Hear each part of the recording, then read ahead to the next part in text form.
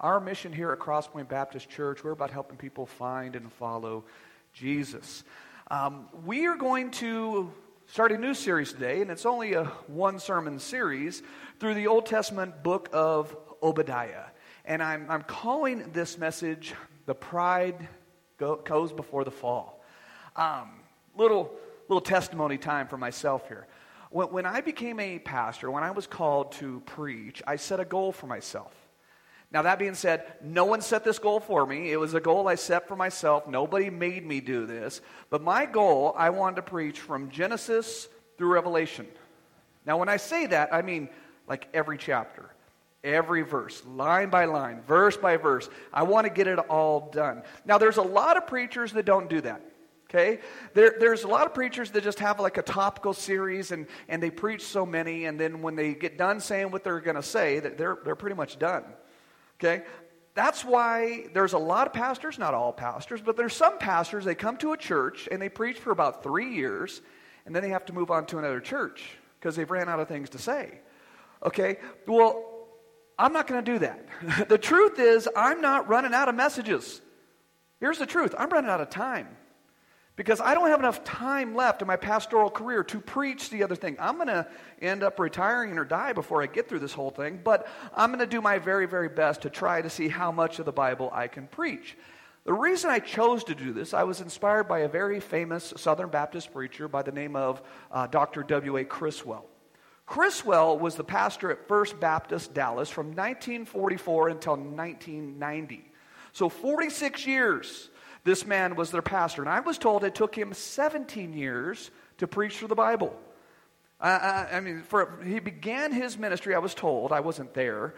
He began preaching in Genesis, and then 17 years later, he finished Revelation. And so they did that for so long that people eventually stopped asking, hey, when did you join? But they would say, where were we when you joined? Yeah, so like people like, oh, I joined when we were in the book of Matthew. Well, I joined when we were in Exodus. Like, ooh, you've been a member a long time.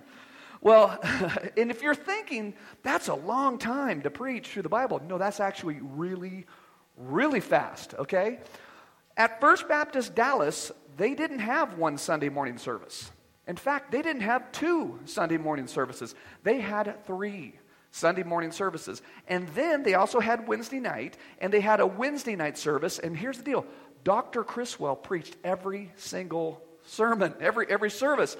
But he didn't preach the same sermon. You could come on Sunday morning and sit and hear 3 different messages, and then come back and hear a 4th message, and come back on Wednesday night and hear another one too. Here's a question I have. What else did he do? I mean, did the man sleep?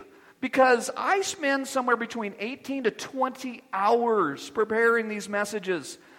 Maybe you remember this, maybe you don't. But there was back in the day, I was preaching 2, one on Sunday morning and one on Sunday night, and it was killing me.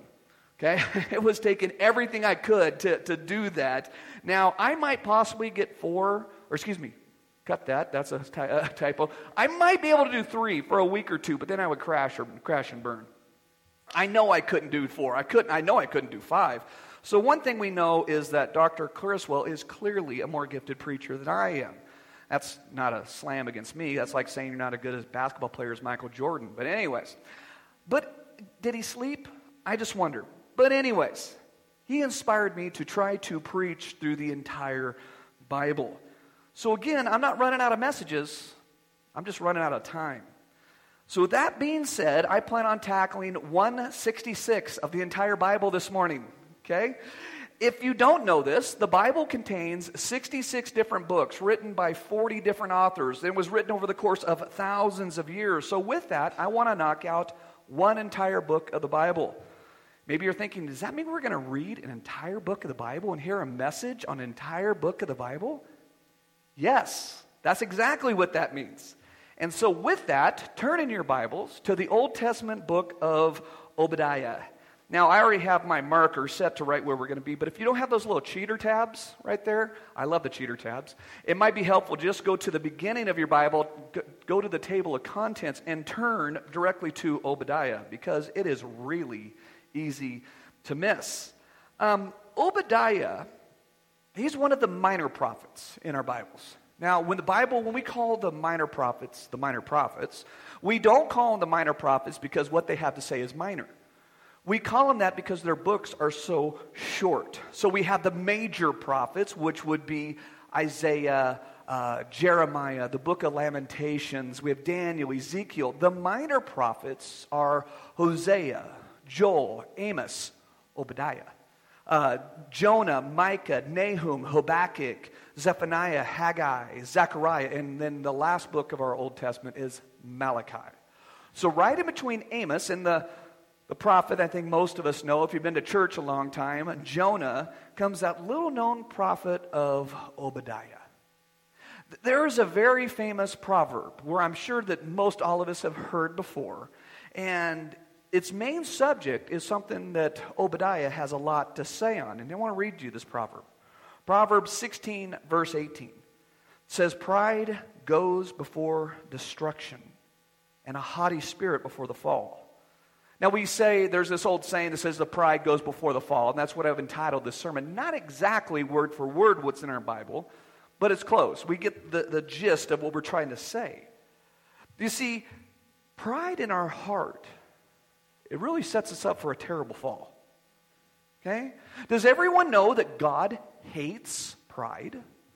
And there's some that say, well, God is a God of love, and God's just a big love fest, and it's love, love, love, love, and there's nothing God hates. Not true. The Bible says that God hates that which is evil. And I would argue that pride is one of the ugliest of all sins, one of the deadliest of all sins. Because think about it. It was pride that caused Adam and Eve to sin, and then sin to enter the world initially.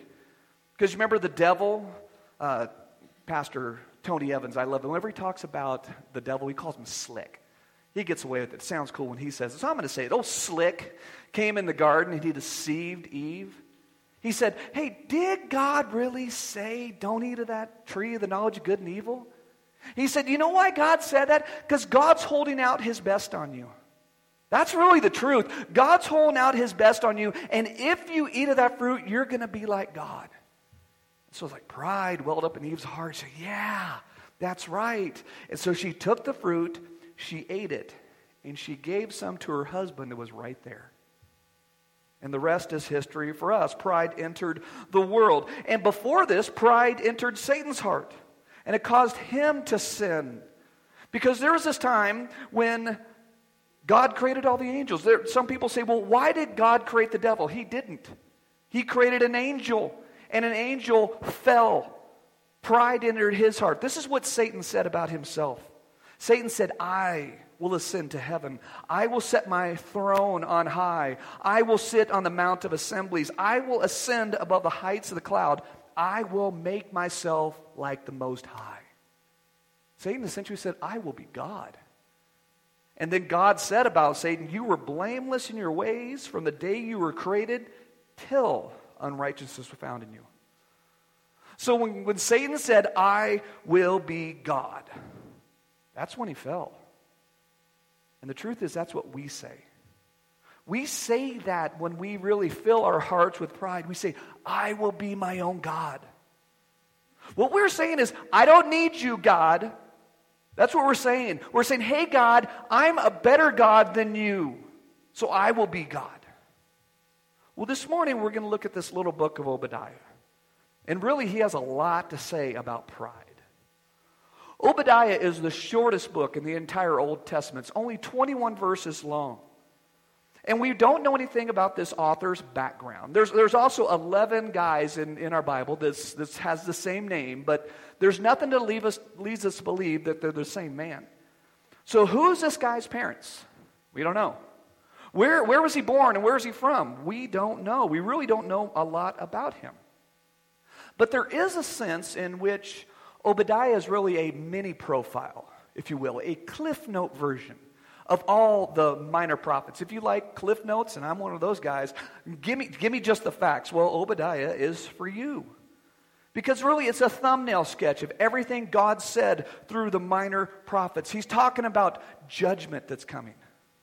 Judgment that's coming on all these unbelieving Gentiles who oppress God's people. Obadiah is also going to write about the grace of God that's available to believers in Israel. And so what's really we're going to see is we're going to see this double thread that it's woven into the book of Obadiah. The book, we don't know exactly when it was written, but most theologians suggest that it was written sometime around the destruction of Jerusalem that happened in 586 BC. And there's really two main parts of this book. The first part is verses 1 through 16. That is where God is talking how He is the one that will destroy the nation of Edom. Well, if you're wondering who's Edom, Edom is founded by Esau. If you know your Old Testament, in case you don't, I'll remind you, Esau is the twin brother of Jacob. And if you don't know who Jacob is, he's one of the guys that's listed in the list of patriarchs of the Jews. There's Abraham, who had Isaac, who had Jacob. Well, Jacob goes on to have 12 sons, really 13 sons, and they become who the 12 tribes of Israel are named after. Well, Esau is Jacob's twin brother. Remember, he's the red, hairy kid that came out of the womb, really first, and his brother was holding on to his heel. That's Jacob. Well, they're both the sons of Isaac. When we get to verse 17 through 21, we're going to read about the freeing of Israel and how there's going to be this establishment of God's kingdom on the earth. But the main point of the book of Obadiah seems to be that God's oppressed people, the Jewish people, they should take courage. They should take courage because God is still the righteous master of the universe. Okay, think of everything that's happened to the Jewish people. Very long, problem, storied. But despite what goes on to them, they're still God's people. Okay, God is still God. And life is going to be very, very difficult for God's people. But that doesn't mean they're not God's chosen people. Wrongs might be wrong on this earth, but there will come a day when God will set it all right. That God will judge the earth. You're thinking, when's that going to happen? I don't know. But it is going to happen. And I have to say, I think this is a very timely book for us to study. Because I don't know about you, maybe you've turned on the news lately, but it sure does seem like our entire world is going to heck in a handbasket real quick. And it's not just our country, it is global. There's so many riots in every country. There's so many lockdowns. There's economies in other countries seem to be crashing every other day. But no matter what happens on this earth, God is still God. And there's nothing that happens that He is unaware of. So with this, we're going to walk through the book of Obadiah line by line, verse by verse, and I want to make some explanatory observations along the way. And at the end of this book, I plan to bring you 5 lessons should affect the way we live our lives as Christians. So with that, let's read. Obadiah 1:1. It says, "The vision of Obadiah. Thus says the Lord God concerning Edom. We have heard a report from the Lord, and a messenger has been sent out among the nations. Rise up and let us rise against her for battle." So the first thing that the prophet Obadiah says, what I'm going to say, it's from the Lord, Yahweh. This is God Himself who's speaking, and it's concerning the nation of Edom. And this report has gone out from the Lord to all the nations to prepare for battle against Edom. Let me paraphrase what God is saying. God's saying, hey, Edom, I don't like what you're doing. I don't like the way you're behaving. And so I'm the one, this is God speaking, I am the one that's going to call other nations to rise up against you because I don't approve of your behavior. That's really serious stuff when you think of who is speaking here. So God continues His address to Edom, and He's saying, this is what's going to happen. Look in verse 2. "Behold, I will make you small among the nations. You shall be utterly destroyed. The pride of your heart has deceived you, you who live in the clefts of the rocks in your lofty dwelling, who say in your heart, who will bring me down to the ground? Though you soar aloft like eagles, though your nests are set among the stars, from there I will bring you down, declares the Lord." So here in these verses, the Lord tells us the root cause of Edom's impending doom Their pride. Their pride. Their pride has deceived the nation of Edom. And it's making them think, we are so secure up in our houses, up in our cliffs of our rocks. We're like an eagle up in its nest that's so far above the reaches of men that we are safe. The nation of Edom, it is located in what is modern-day Jordan, really the southwestern part of Jordan. And then their nation, if you know where the Dead Sea is, there's a strip of land, and there is the Gulf of Aqaba. Okay? It's a very mountainous region, if you've ever been there. And so what the Edomites did is they built their homes way, way up in the top of the mountains. Way up in these cliffs of the rocks. That's where they chiseled their homes. And so if anyone ever came to attack them, what they would do, they just had an unending supply of rocks, and they would drop rocks on top of people. And so they were safe and secure way up in their mountains, so where no one could ever come and get them. They were literally like eagles that build their nests up in the cliffs of the mountain, so far away from anybody that would come and try to take their eggs. But then God declares, I will bring you down. So the question, who's going to bring Edom down? God himself is going to be the one to bring Edom down. And so I don't know about you, but I'm thinking, well, if God's going to be the one to bring him down, he's going to take it easy, right? Because God is a God of love. He's going to pull his punches, and it's not going to be that bad, right? Wrong. Look at what's going to happen to him. Verse 5.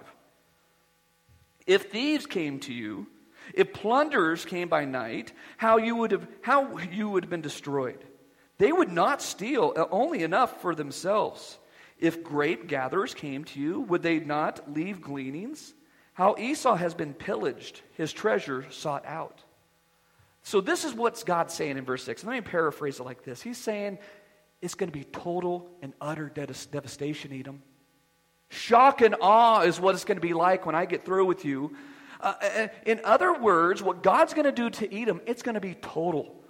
When a thief comes to you and breaks into your house, they take the jewels, they take some cash they can get their hands on, but they don't take everything. It's not like they take the family pictures off the walls, right? They leave those. When somebody gathers grapes, they pick the grapes, they gather what they gather, but there's always some smattering of grapes on the ground. They leave some gleanings along the sides, don't they? God's saying that's not what it's going to be like when I'm done with you.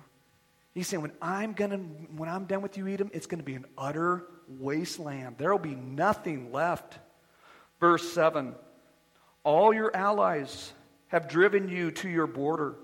Those at peace with you deceive you. They have prevailed against you. Those who eat your bread and have set a trap beneath you. You have no understanding. The Edomites are going to have nowhere to turn. Okay? They have no understanding of the fact that those who used to be their former allies are now the ones who are attacking them. And really, this is a fulfillment of verse number 1, where God sent out their report to all the nations, come against Edom. Look at verse 8 and 9.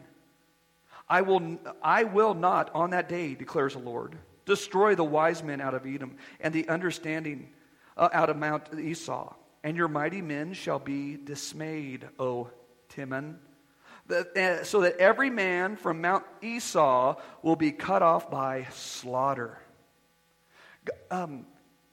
This guy that's listed here, Timon, he's actually the grandson of Esau.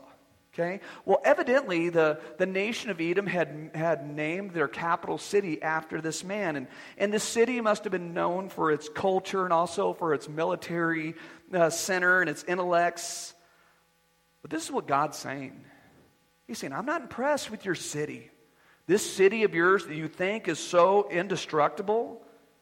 And if that's not bad enough, we have the nation of Edom that has filled itself with pride. But the timing of the pride, it's really bad too. Okay? In verses 10 through 14 that we're about to read, we're going to read how the pride in Edom, it showed up at a time when it really should have humbled itself. Okay? Edom really made itself most prideful, we're going to find out, when Israel's being carried off by the Babylonians. So Edom is way high up in its nest. It's watching its closest neighbor being conquered by the Babylonians. And And really, they're also their relatives. Remember that Edom and Israel, they're really cousins, if you will? Their cousins are being carried off by a former nation. And they sat and they watched the destruction of their closest neighbor and their cousin, if you will. And what did that do? It made them more prideful. And that happened till God says, you know what? I can't take it anymore. I can't take it anymore. Let's read about it, verse 10. Because of the violence done to your brother Jacob, shame shall cover you, and you shall be cut off forever. On that day you stood aloof. On that day that strangers carried off his wealth, and foreigners entered his gates, and cast lots for Jerusalem. You were like one of them. But do not gloat over the day of your brother, in the day of his misfortune. Do not rejoice over the people of Judah in that day of their ruin. Do not boast in the day of distress. Do not enter the gates of my people in the day of their calamity. Do not gloat over their disaster in the day of calamity. Do not loot his wealth in the day of his calamity. Do not stand at the crossroads to cut off his fugitives. Do not hand over his survivors in the day of distress. You know, here's a hard truth, and I think everybody's going to agree with me on this. When a person is just neck deep in pride, what they do is they tend to exalt themselves over others. They'll do whatever it takes to make themselves just seem better than somebody else. Because it doesn't matter if it's a nation, it doesn't matter if it's adult, it doesn't even matter. Little kids do this too. Everyone has this in common, that apart from the grace of God, we tend to derive pleasure when somebody else fails. It shouldn't be like that. When someone else loses, especially when it's someone we don't like, we kind of like that. Oh, I'm the only one. Whatever, yeah. Pride, it seems to soothe our inadequacies, and it magnifies our successes. Pride makes us feel better about ourselves when really it shouldn't. Because what's happening right now, Edom is relishing in the destruction of Judah. They're gloating and they're boasting because they saw what's happening to their relatives. And they should have stopped. They should have relented. They should have repented. They should have prayed, but they didn't. You know what they did? They looted. Go back and read the text again. If it wasn't bad enough that they're gloating over the destruction of someone else, they go into that same land and looted. Because the Babylonians came in and they took the Jewish people and they took what they could. They kill the men, that's what they do, and they take some of the women and children. They take the possessions, but they can't carry it all, and they leave. So you know what Edom did? They went into Israel, and they took some of the leftovers, and they took it high up in their little mountain nest, and they closed the doors. And the survivors are screaming, "Let us in!" And they said, "No." Obadiah and his people, the Jewish people, they're being carried off by the Babylonians, and they knew what was happened to them was deserved, because Judah had sinned. God promised Judah, if you do this, I will punish you. If you don't know what I'm talking about, just read the little book of Habakkuk. Habakkuk explains it to us. But you know what? The nation of Edom was guilty too. What should have happened is they should have repented and turned. They should have humbled themselves and repented of their pride. They should have cried out to God, and they said, "Give us mercy, God." So the same thing doesn't happen to them, but instead they gloated. And so God reveals to Obadiah, He's not going to let that sin go unpunished. Look what happens, verse 15.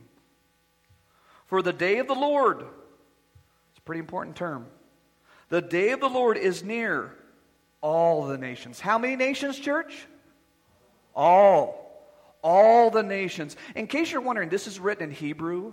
And if we do a word study and really get into the meaning of that Hebrew word all, if we translate it to English, you know what it means? It means all. Yeah, this isn't rocket science. All the nations. As you have done, it shall be done to you. Your deeds shall return to your own head. For as you have drunk on my holy mountain, so all the nations shall drink continuously. They shall drink and swallow and shall be be as though they had never been. You know, in case you're wondering, karma is not a biblical concept. I'm going to give you the simple version to give karma, but this is it. Karma teaches, well, good things happen to good people, and bad things happen to bad people. And so that means if something bad is happening to you, that's because you're bad. And if something good's happening to you, that's because you're good. Here's what the Bible says. It's fake news. It's not true. The Bible teaches that God is sovereign. That's what the Bible teaches. That God's actions are not dependent on you, because the Bible says that the rain falls on the just and the unjust alike. But there is a sense in which God says, you know what? I will punish those who do evil, and I will reward those who do good. But here's the deal. This is what we forget. God's timetable is not our timetable. Okay? It's not like you do something good and you're immediately rewarded. You do something bad and you're immediately punished. No, sometimes it takes generations for God to dole out what people deserve, whether good or bad. But here's the deal. In the end, God is just. So in this book, we see Obadiah. He's looking into the future. And he's seeing this great day, this day called the Day of the Lord. That's a day when Jesus is going to come back and he's going to settle it all. And that's a day when all evil will be punished. And those that God calls righteous, they're going to be rewarded. In case you're wondering, God does not call anybody righteous based off their behavior. There's more to come on that, okay? But please notice that Obadiah doesn't distinguish between the immediate future and the distant future. He doesn't tell us which is which, but there's a sense where it doesn't really matter. Because God's justice is coming. You can take that to the bank. God's going to set everything right in the end. And from what we can see about this, we should draw from this, is that violent nations do not last forever. Someday, God will bring every single one of them down. Make no mistake about it. Judgment is coming. We should ask, well, this is a real downer message, Pastor John. This is not making me feel good. Is there any relief? Yes, there is. I'm glad you asked. How can there be any hope? How can we escape the wrath of God that's coming? Habakkuk said it this way, Habakkuk 2:4. Behold, his soul is puffed up. It is not right within him. He's talking about that prideful man. He says, but the righteous shall live by faith. You know, like I said, Obadiah is this Cliff Note version of the minor prophets. The righteous shall live by faith. You see, it's faith in God. That God's going to provide a way out. Spoiler alert, it's Jesus. Jesus is the answer. Jesus will give a way out for those that trust him. Read verse 17. But in Mount Zion there shall be those who escape, and it shall be holy. And the house of Jacob shall possess their own possessions. The house of Jacob shall be a fire, and the house of Joseph a flame. And just so you know, in the Old Testament you see fire, that's good. It's good. The house of Esau, stubble. That's bad. Real bad. And they shall burn them and consume them, and there shall be no survivors for the house of Esau. For the Lord has spoken.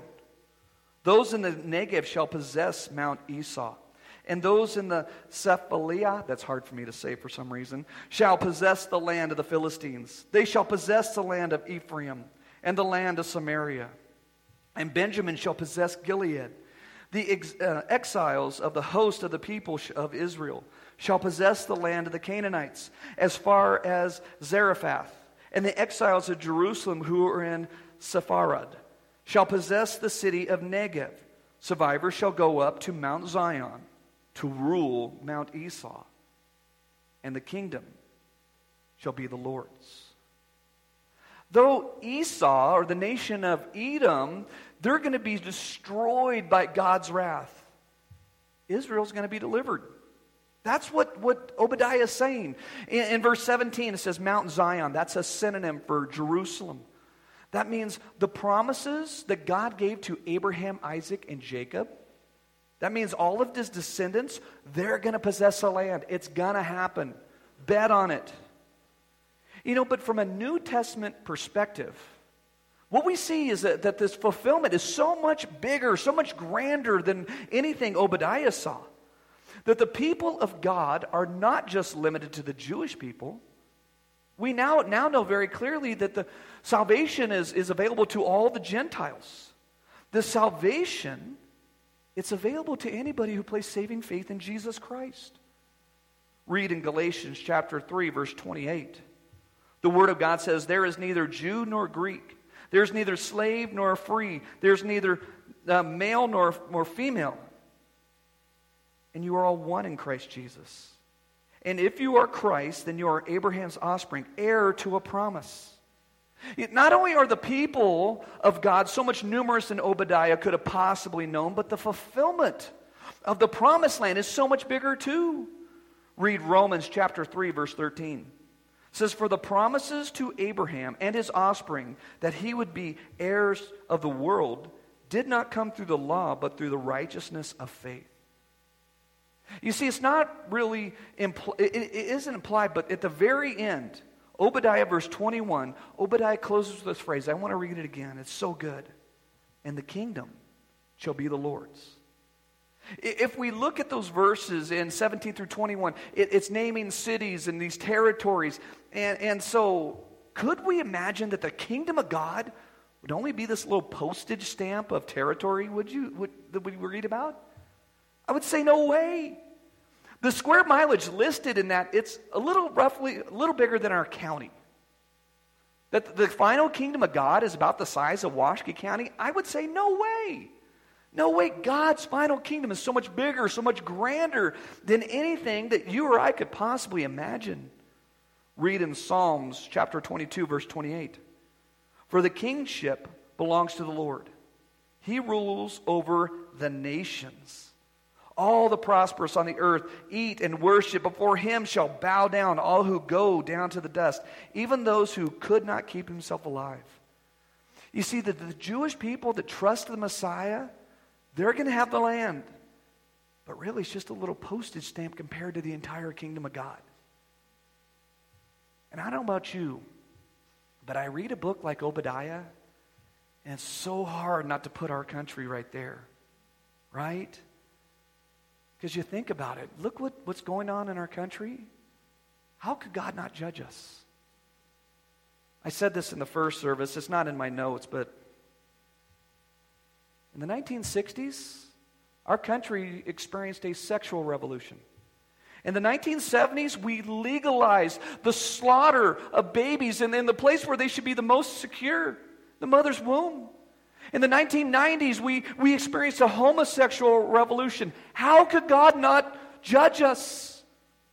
What I think we're seeing right now is the judgment of God. Well, what are we to do? Just huddle up and go, oh, it's doom and gloom. What are we to do? Well, let's talk about that. That's really the big takeaway. Let me try to draw out 5 brief lessons here that should affect the way we live. Here's number 1.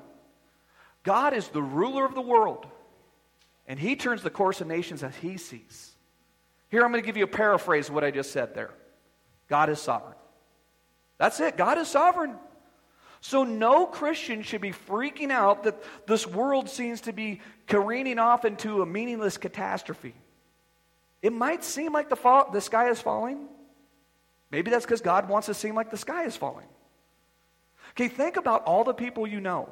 And think about all the people that have trusted in a Savior other than Jesus Christ. Dramatic pause so you can make a list in your head.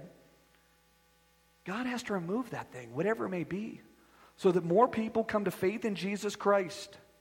Okay? Now, I don't like this as any more than you do, but that's what it takes to build the kingdom of God. Do you remember in the Gospels, there was a day when Jesus told his disciples, his best friends, hey, we're going to get in this boat and we're going to the other side. Do you remember that? And I just love how the gospel writers, there's one that tells us, hey, and Jesus had his pillow. That Jesus knew what was going to happen. He knew about this storm that was coming, and he even brought a pillow. He planned on taking a nap. And so he goes down, he's sleeping sound, and then all of a sudden the storm came. And the disciples are rowing, and they're exhausted, and they're fretting, and finally they're freaking out, and they go to Jesus and say, Jesus, Don't you even care we're going to drown? You know, Jesus, you remember what Jesus said? He says, we're getting in this boat and we're going to the other side.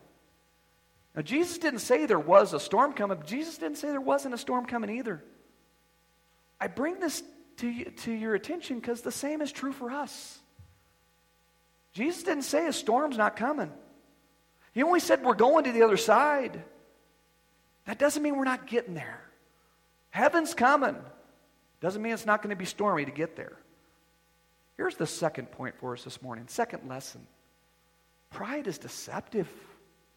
Okay? Verse 3 in Obadiah says, the pride of your heart has deceived you. You see, pride, it makes us think that we're independent. Pride makes us think we're self-sufficient, that we're invulnerable. And it's all based off a lie. Because the person that gives into the temptation of pride, they really surrender their capacity to think and to feel and to act without deception. Pride distorts our entire mind. And here's how it really works. Let me give it some brass tacks for us, if you will. Because we think, this thing is clearly wrong for somebody else, but it's going to be okay when I do it. Because I'm different. I can manage that sin, whatever it may be. That's pride. Isn't that what our kids do? Is that what I did back in the day? Yeah, that's what kids do. We say, hey, don't do this. Make sure you always do this other thing. And they go, you know what? What do you know? It's going to be okay for me. But let's not get down on our kids too much, because we do the exact same thing to God. Pride is a way of deceiving us. God's told us what is right. And we can either follow it or reap the benefits or consequences of our actions. Here's point in lesson number 3. God hates pride, and He will put an end to it. If you go to verse 4 in Obadiah, it says, though you soar aloft like eagles, though your nest is set among the stars, from there I will bring you down, declares the Lord. This is what Jesus says in the New Testament. Let's paraphrase and make it real easy. In Luke 16, verse 15, Jesus says this, for what is exalted among men is an abomination in the sight of the Lord. That's what Jesus said. So often, this is what we think, well, you know what? This seems so practical. This is really going to work for me. Or maybe we think, well, it's accepted by the majority, so it's okay, right? No. That's a recipe for disaster. Let's not even consider the world, because we could take what I just said there and go 100 different ways. Let's just keep it to the church. Just keep it to the family of God, just us right here. God has stated very clearly, this is how the church is supposed to operate.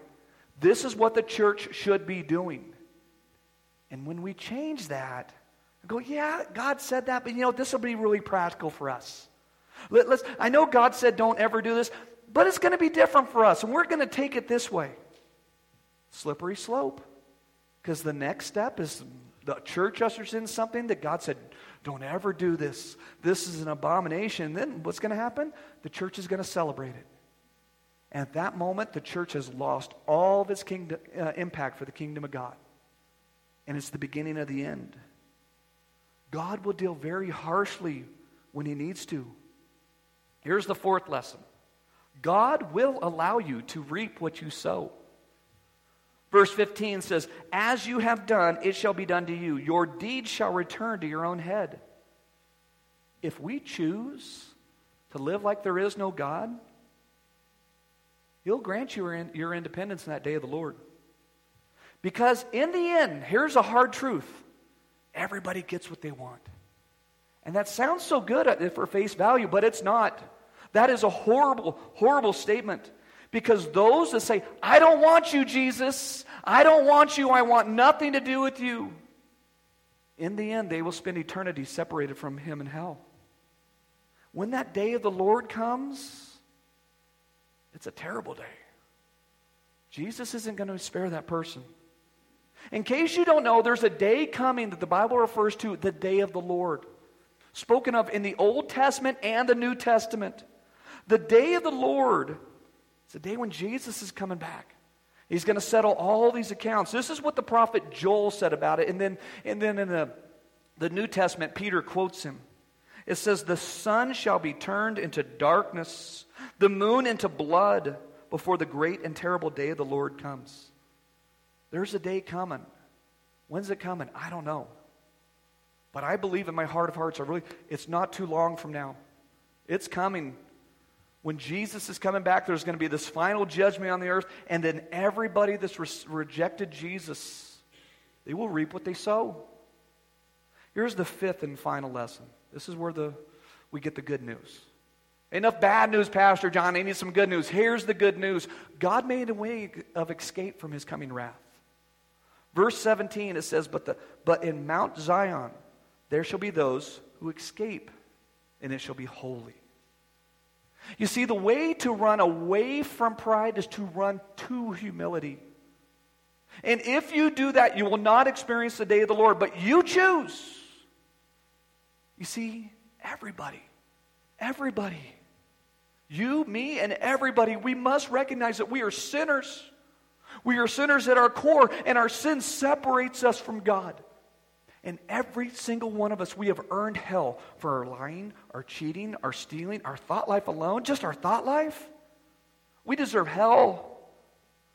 And the Bible says the wage of sin is death. That means separation from God for all eternity. And that should terrify us.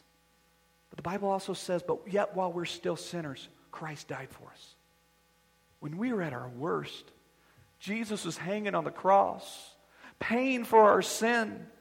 And the Bible says, whoever calls in the name of the Lord, they will be saved. Have you ever called on the name of Jesus to save you?